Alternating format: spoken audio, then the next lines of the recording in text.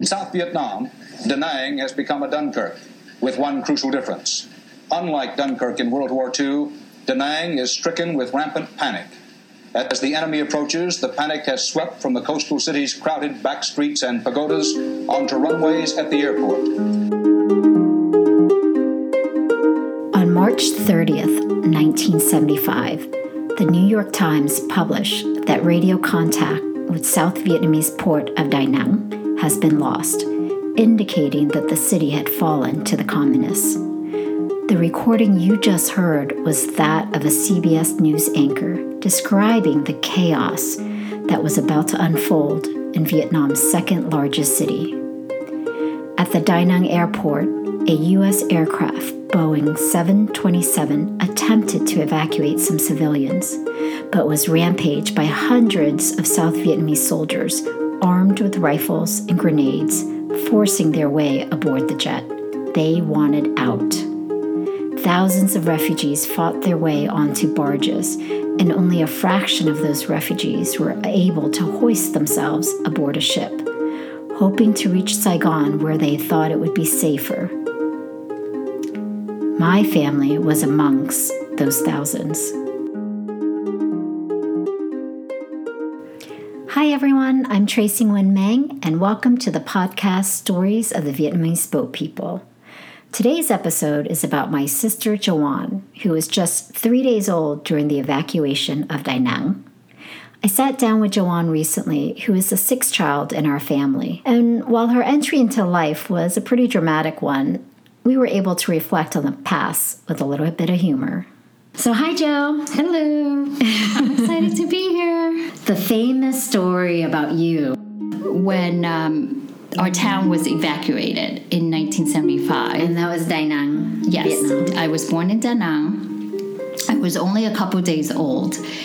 And the town was evacuated. Of course, 7 brothers and sisters under age of, 10 or so.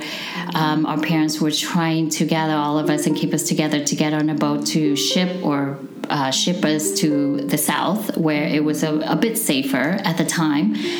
At that time, I was only a couple of days old, and Mom, from what I was told, Mom fainted.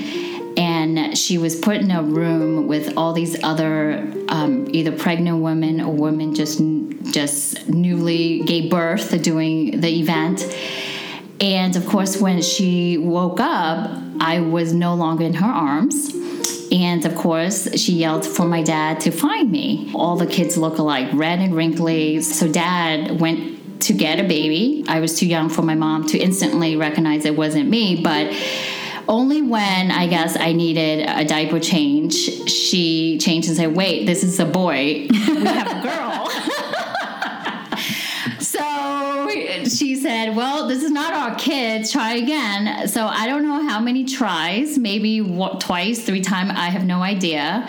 But what I was told, Mom said that I was wrapped around with a yellow blanket, yellow or pink. I have no idea. She said she knit. Okay, that story. Yeah. So I try to block that story. I try to block that story out of my mind too. But to this day, we always say, well, what if someone stole my sweater or blanket and wrapped in another baby, so you would never know. So to this day I'm still looking for my biological parent. No, I'm totally kidding. But yes, that's the story. Gosh, Mom was pregnant during a war. Mm-hmm. And apparently they knew that they had to evacuate Da Nang 3 days in advance, right, or 4 days in advance. And they were all nervous because Mom was pregnant with you. So they prayed every night that you would come early because your due date was on evacuation day. Oh my gosh. That's what Dad said. And Dad said, luckily, Mom had you 3 days before evacuation day. I can't even imagine what type of voodoo or things they did back in the day. To induce the labor. Yeah, exactly. Maybe that's how I became who I am today.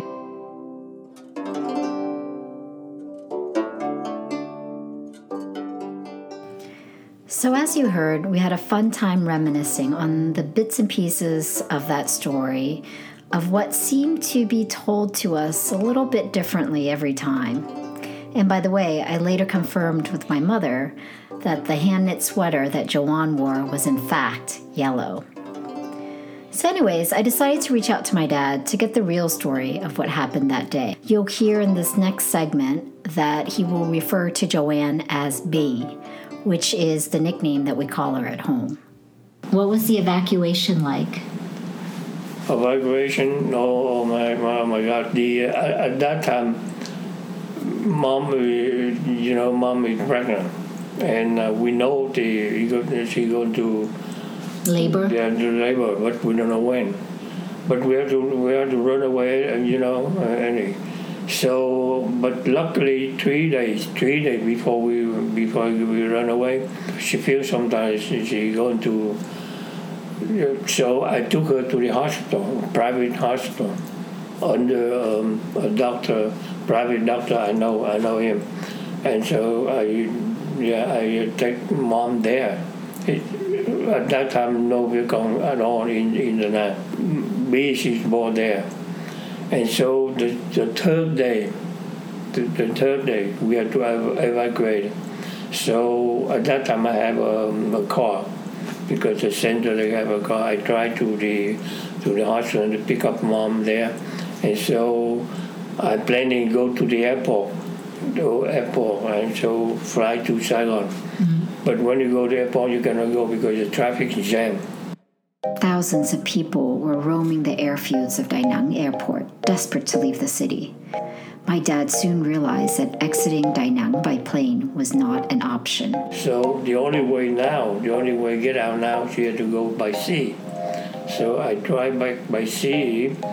I saw one big ship, a civil ship, not military, a cargo ship, a big one. And I still remember the name is Miller, M-I-L-L-E-R. They anchor out very, very far from the sea. The family abandoned their car and quickly ran to the beach to exit by boat, where there were already wall-to-wall of people along the shoreline. I tried to hire a small boat. At that point, my dad had to find someone that owned a boat, and he paid them to put the whole family on a small fishing boat. From that small boat, they would then have to sail out and try to get on a slightly larger boat where there were hundreds of other refugees jam-packed in. From that boat, a small boat, we try to get into the what they call just like a platform. What my dad is describing now are called barges. A platform floating over the sea, and usually they carry heavy stuff in the platform. Each boat was crammed with so many refugees, and then once they got closer to these floating barges, they were desperately fighting their way on. It's very dangerous because you try to grab something on that thing. That big thing, in order to grab it, if you cannot grab it, you can fall in the water. But if you fall in the water, that's it. Nobody there to pick you up. I remember that you take about an hour to do on the whole family and do one by one. But finally, I don't know, miracle, I don't know how we get there. And so finally, we all family we get into the platform. But from the platform next to the boat, but the boat still higher. It looked like the 4 or 5 story building. So from the boat they put a ladder. Put the ladder by a string ladder. Like a rope? Yeah, rope. And so when you get into in the middle of that one, and a lot of people around, mom tried to hold ball. B. Only 3 days. A girl. She worked with us. Sometimes she carry Bé. Bé is my oldest sister. She was only 2 years old at the time and was being carried by the nanny. As mobs of thousands of people tried to transfer from the barge platform onto a ship that was about 20 plus feet in reach, my dad was concerned that the family would get separated. He looked over at my mom clutching their 3-day-old baby, Joanne. He looked over at their nanny trying to climb the ropes, loosely holding my sister Tuan in her arms. And he looked back at the 4 boys, ages 14 through 8 years old. He decided at that moment to assume the worst.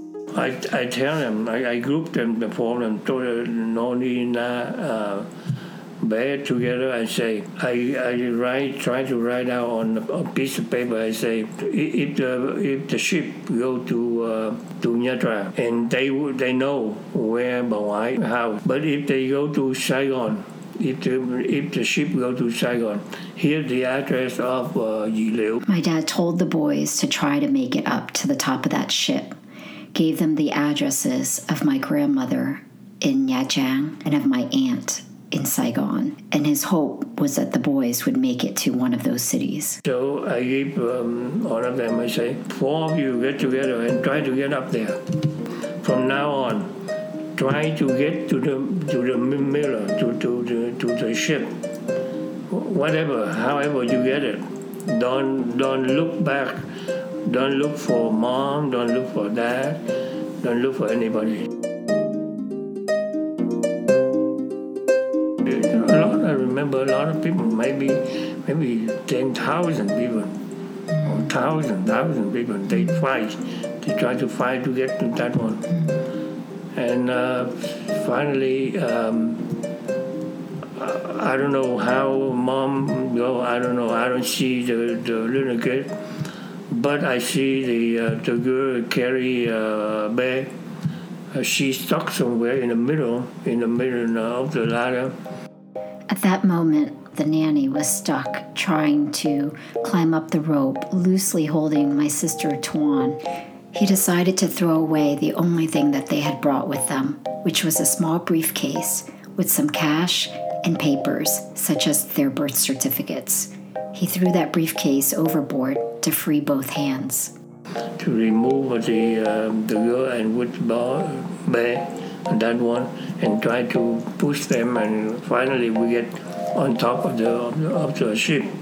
And when they got on top of the ship, I go around to look for mom and for everybody, and I couldn't find mom. I don't know where, but I find Ni and Na and Bé, 3 of them stay in one place. And I asked where is No, and they say No, go somewhere to look for somewhere for them to locate them. And I say, okay, now good, you stay here, don't move. Let me go to find our mom. In the ship, there's a different cabin, a small room reserved for the sailor. They give the room to somebody sick or somebody old people and sick people and whatever, and they put in there. Mm-hmm. So I go room by room. Finally, I find mom in there. Mm-hmm. By mom there, I go to get the 3 kids to get into the mom and sit there. But Ba nowhere. I asked. You mean Bay? Yeah, I asked mom. She don't know, because she faint. She faint out, and somebody take her in there. But my mom, who had literally given birth to Joanne 3 days ago, was still trying to recover from labor. She had been on her feet all day fighting the mobs of refugees, and she had fainted clutching Joanne. I took 3 of them, say with Mama, all of you stay in here. Let me go to look for the baby and look for the No. But No, he goes somewhere, look for some place to it, but actually he's lost. So I go room by room. When I find a kid, a little baby, but the baby when they just born, they look alive. You cannot recognize. So I look alive, and one time I fight with a woman. I say, "Oh, my kid." She says, "It's my kid." I have no idea. I could keep around, and the sailor, some of the sailors, they have too. They try to tell them that we have a little baby somewhere in the ground. We don't know. We try to look at. And so they search too. Finally, they bring one baby to mom, and mom say, "Oh, it's okay." That's her. But when she look under, she say, "Oh, this is not my baby. It's not a girl. It's a boy." So finally, somebody bring in And finally, she recognized by the shirt. And finally, we get everybody in one room, and Noah is nowhere in the crowd. So Noah is my oldest brother, and he was 14. My dad couldn't find him anywhere among the thousands of people. He just hoped that he was old enough to take care of himself. And we spent about 2 or 3 days in the ship, and the crowd, the ship is so crowded, you cannot move. And we know people need water out there, but how can you can go there and give them the water? So I just use the hose, the water hose, and just Spray. Go back and forth by whoever pick up some water, And a lot of people die in that way too. And finally, they go to the ship go to Cameron, not Saigon, but to Cameron. So they drop the people in Cameron in order they go back to pick up again, back the nine pick up again. So we get out in Cameron. Did you find a Noah yet? Finally, finally, and the next day or something, we found Noah. Where was he? In the crowd.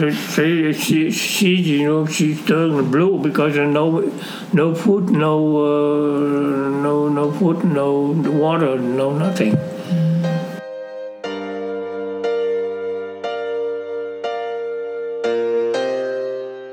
On the same beach where the U.S. Marines had landed nearly 10 years earlier, beginning America's combat involvement in Vietnam, 16,000 ARVN soldiers fought for space with 75,000 terrified civilians aboard an improvised fleet of freighters and fishing boats headed south for Cam Ranh Bay, Vung Tau, and Saigon. Anywhere they thought northern troops might not follow. Thousands drowned struggling to reach the boats. Thousands more were killed by enemy shells raining down on the beach. The evacuation of Da Nang was only the beginning of a refugee life for my family. When that ship arrived at Cam Ranh Bay, we were still at least 30 miles away from Nha Trang, where my grandmother lived. And so our journey to migrate to cities that the communists had not yet reached continued.